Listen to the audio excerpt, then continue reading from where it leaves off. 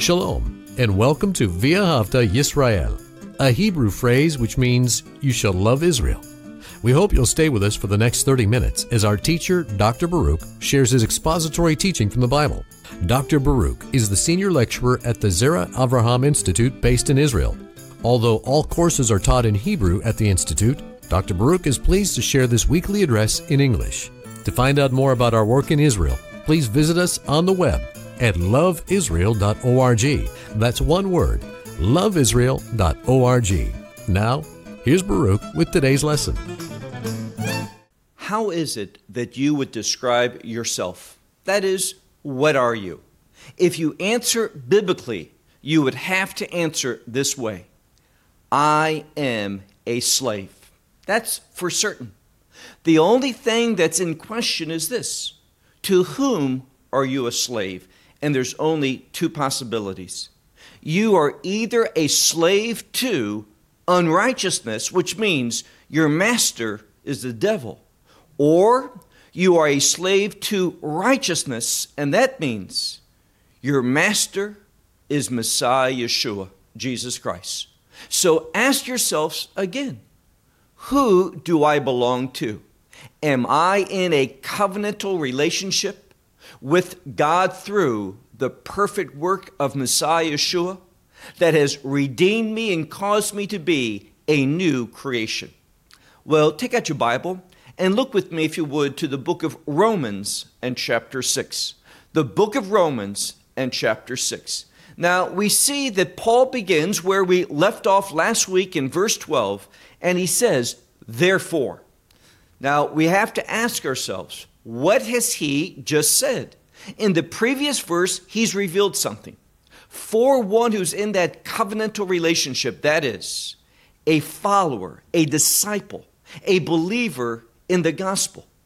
He tells us, and it's command, he says, consider yourself dead to sin, but made alive in and through Messiah Yeshua, whereby he now becomes the master of your life. And therefore, it's going to be his will, his purposes, his objectives, which you become committed to. So because of this new condition, he says once more in verse 12, therefore, do not let sin rule. And this is the word where we get the noun king from. So we could say, don't let sin be the king of your life. That's where most people are. They are submitting to sinfulness. And we know something. Until one receives that gospel message, he is in bondage, and of his own power, through his own intellect and knowledge, he cannot change that situation. He will be a servant and a slave of unrighteousness, his master being the devil, until he dies, and then he will receive the eternal punishment of such a enslavement. But we, through the grace of God, through faith, because of what Yeshua did in our behalf, that he went to the cross, he laid down his life, he shed his blood, and therefore that blood, how precious. Through that blood, we experience eternal redemption. That means that we become an eternal possession, and praise God for this, an eternal possession of the Lord Messiah. Having an eternal relationship with God the Father, and the sure promise, this undeniable hope of being in the kingdom of God. All of this is because we simply receive freely this gift of God through faith. He did it all. We are simply the recipients. But when we receive that, everything is going to be different. Everything is going to be new, that is, kingdom-like.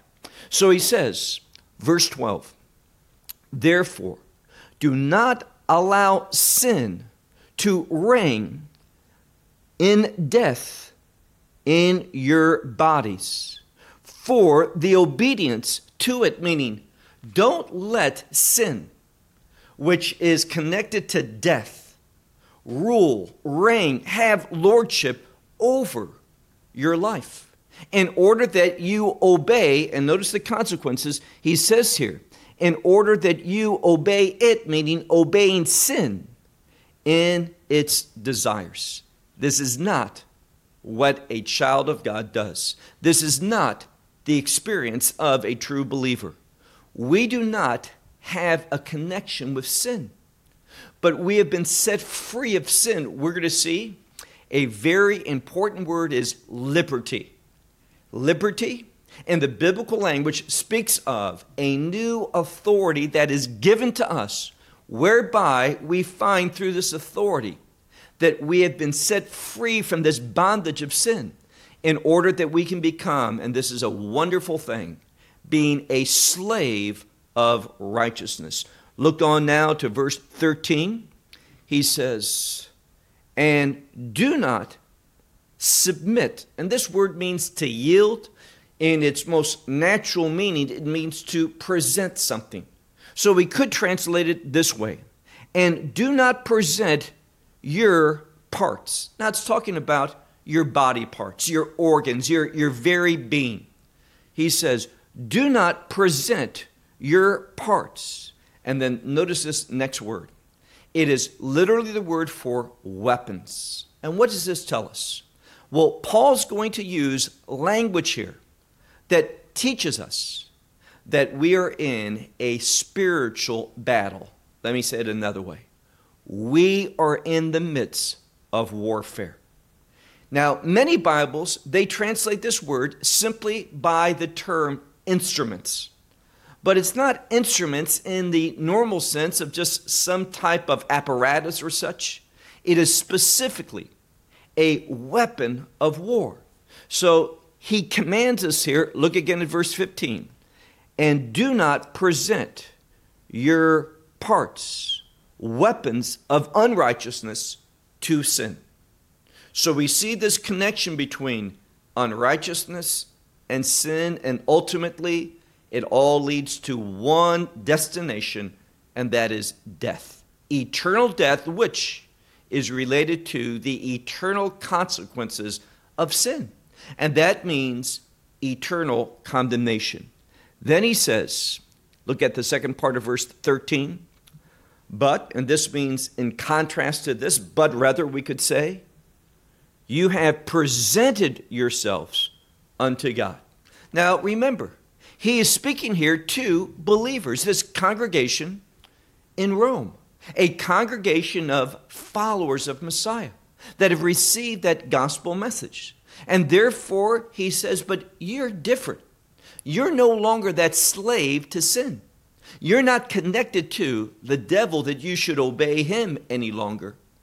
But you have, he says, verse 13, second part, but you have presented yourselves to God as from death, meaning that was your old condition. You were spiritually dead. And he's going to make a contrast in this passage between death. Now, humanity today, you may say, I'm alive, but spiritually, you're dead.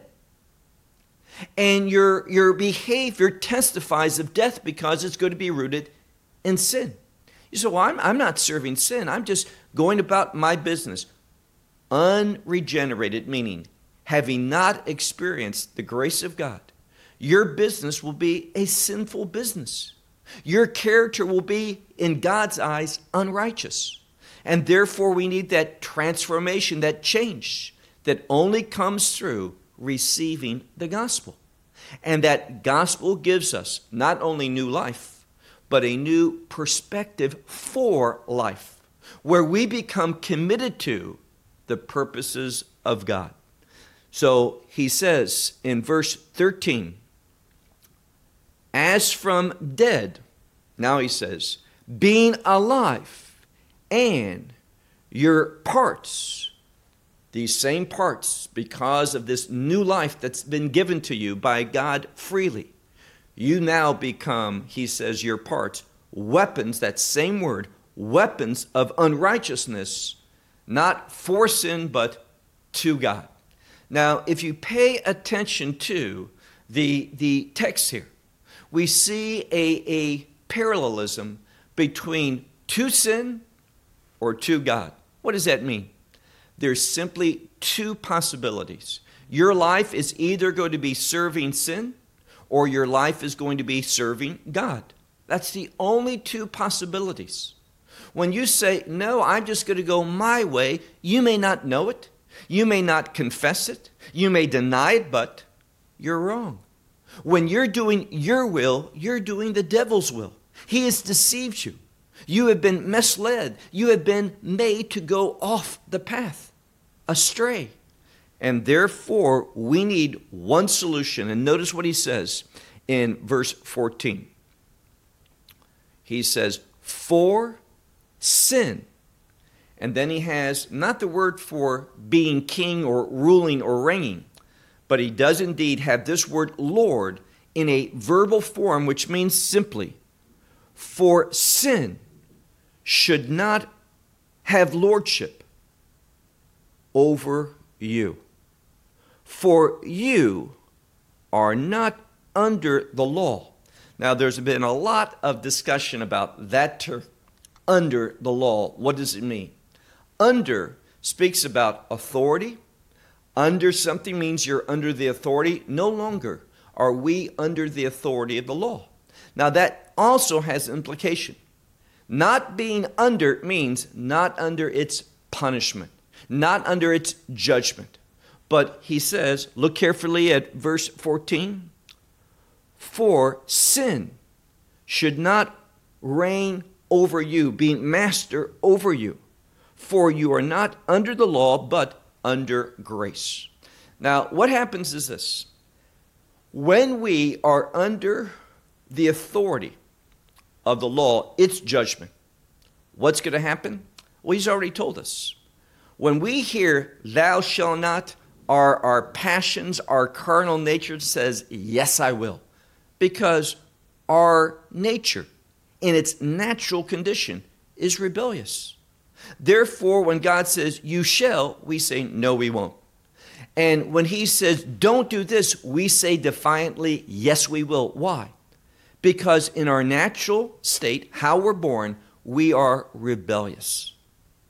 Therefore, the law, the Torah, the commandments of God, as Paul says, it gives life to this carnal nature. It makes it alive. It's always there. It's always functioning, but it's empowered by that because we don't like to be told no. Therefore, we find something. God changes us. But the instrument, that element that brings about change is what? God's grace. Now, here's the thing that people don't understand. And that is, it's grace that is going to rule my life, that is going to be the authority of my life, and grace is going to change me totally where no longer am I rebellious. That's not my heart condition. That's not my nature.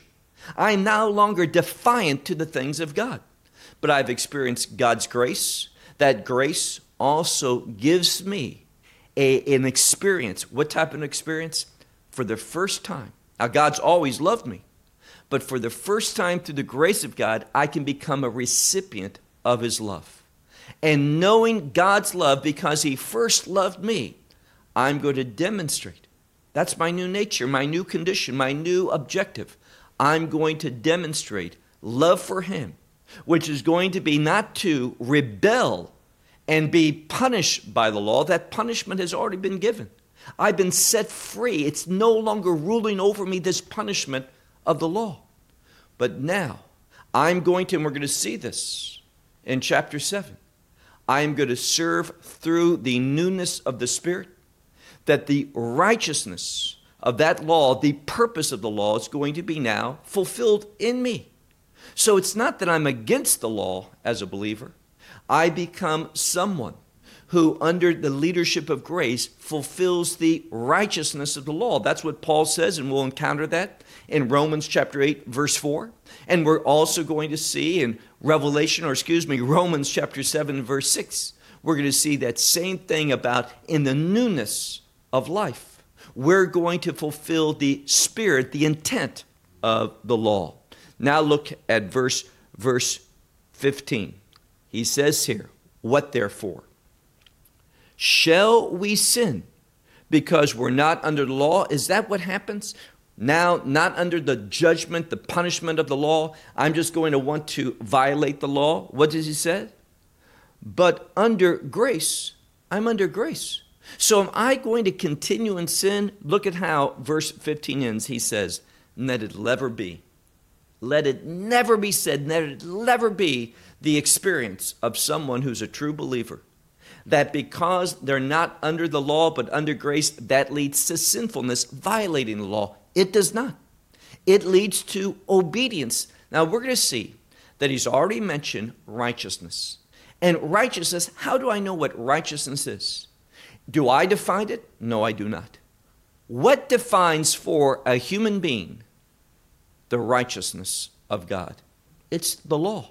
That's why Messiah entered into this world, and he was that word that became flesh. He embodied the law. He never transgressed. He never sinned. He never violated it. So his character was that of one who was righteous. And now because his Spirit's in me and leads me, his Spirit, the Holy Spirit, I'm going to behave. This is his will for me to do the same way. So he says, look at verse 15. Therefore what? Shall we sin because we are not under the law, but under grace? He says, let it never be. Verse 16. You do not know that to whom, we could say also to what? To whatever you present yourselves to, meaning whatever you yield to.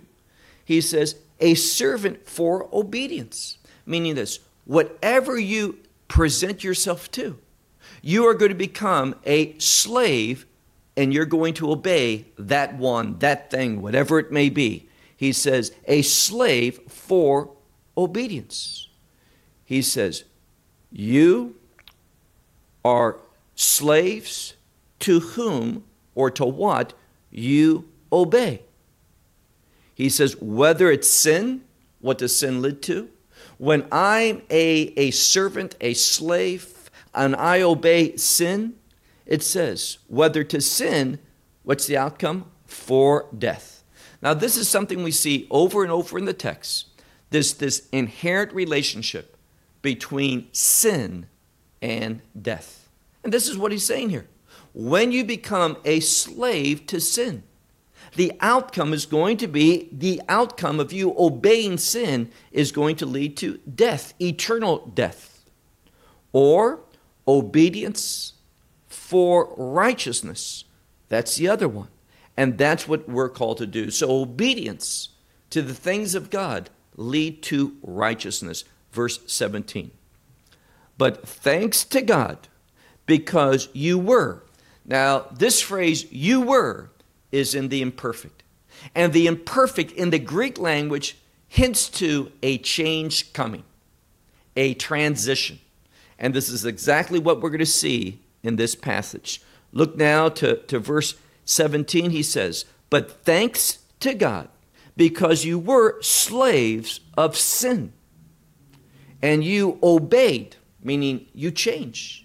There was a transformation. You were, but here's this transition.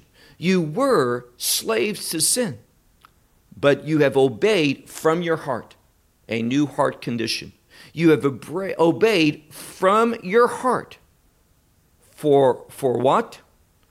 Well, for the one that he says that you've been delivered over to. And that is for an example, a pattern of the doctrine. So he says, you have been delivered over to become a pattern. This word can mean an example. You become a living example, this new condition, because of salvation. You become a new pattern, a new example of, and the word here is doctrine or teaching, meaning what the Word of God reveals. We see an inherent relationship between sin and unrighteousness. What's the solution for sin? Redemption. The only solution for our sinful condition, redemption. And redemption is going to lead to righteousness. And that's why he says, you have obeyed whom? You've obeyed the gospel, meaning you've obeyed God's plan. And therefore, because of that, you become an example of his teaching. Verse 18.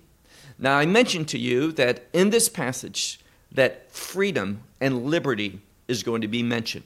We see that through the gospel, we have been set free from sin, liberated from the power, the bondage of sin. But we no longer are slaves to sin, but we become slaves to righteousness. And notice what he says and how he points this out in a very clear way. Verse 18. But having been liberated, it's in the passive. You didn't do it to yourself. It was done for you in your behalf. Who did it? Messiah, through the cross.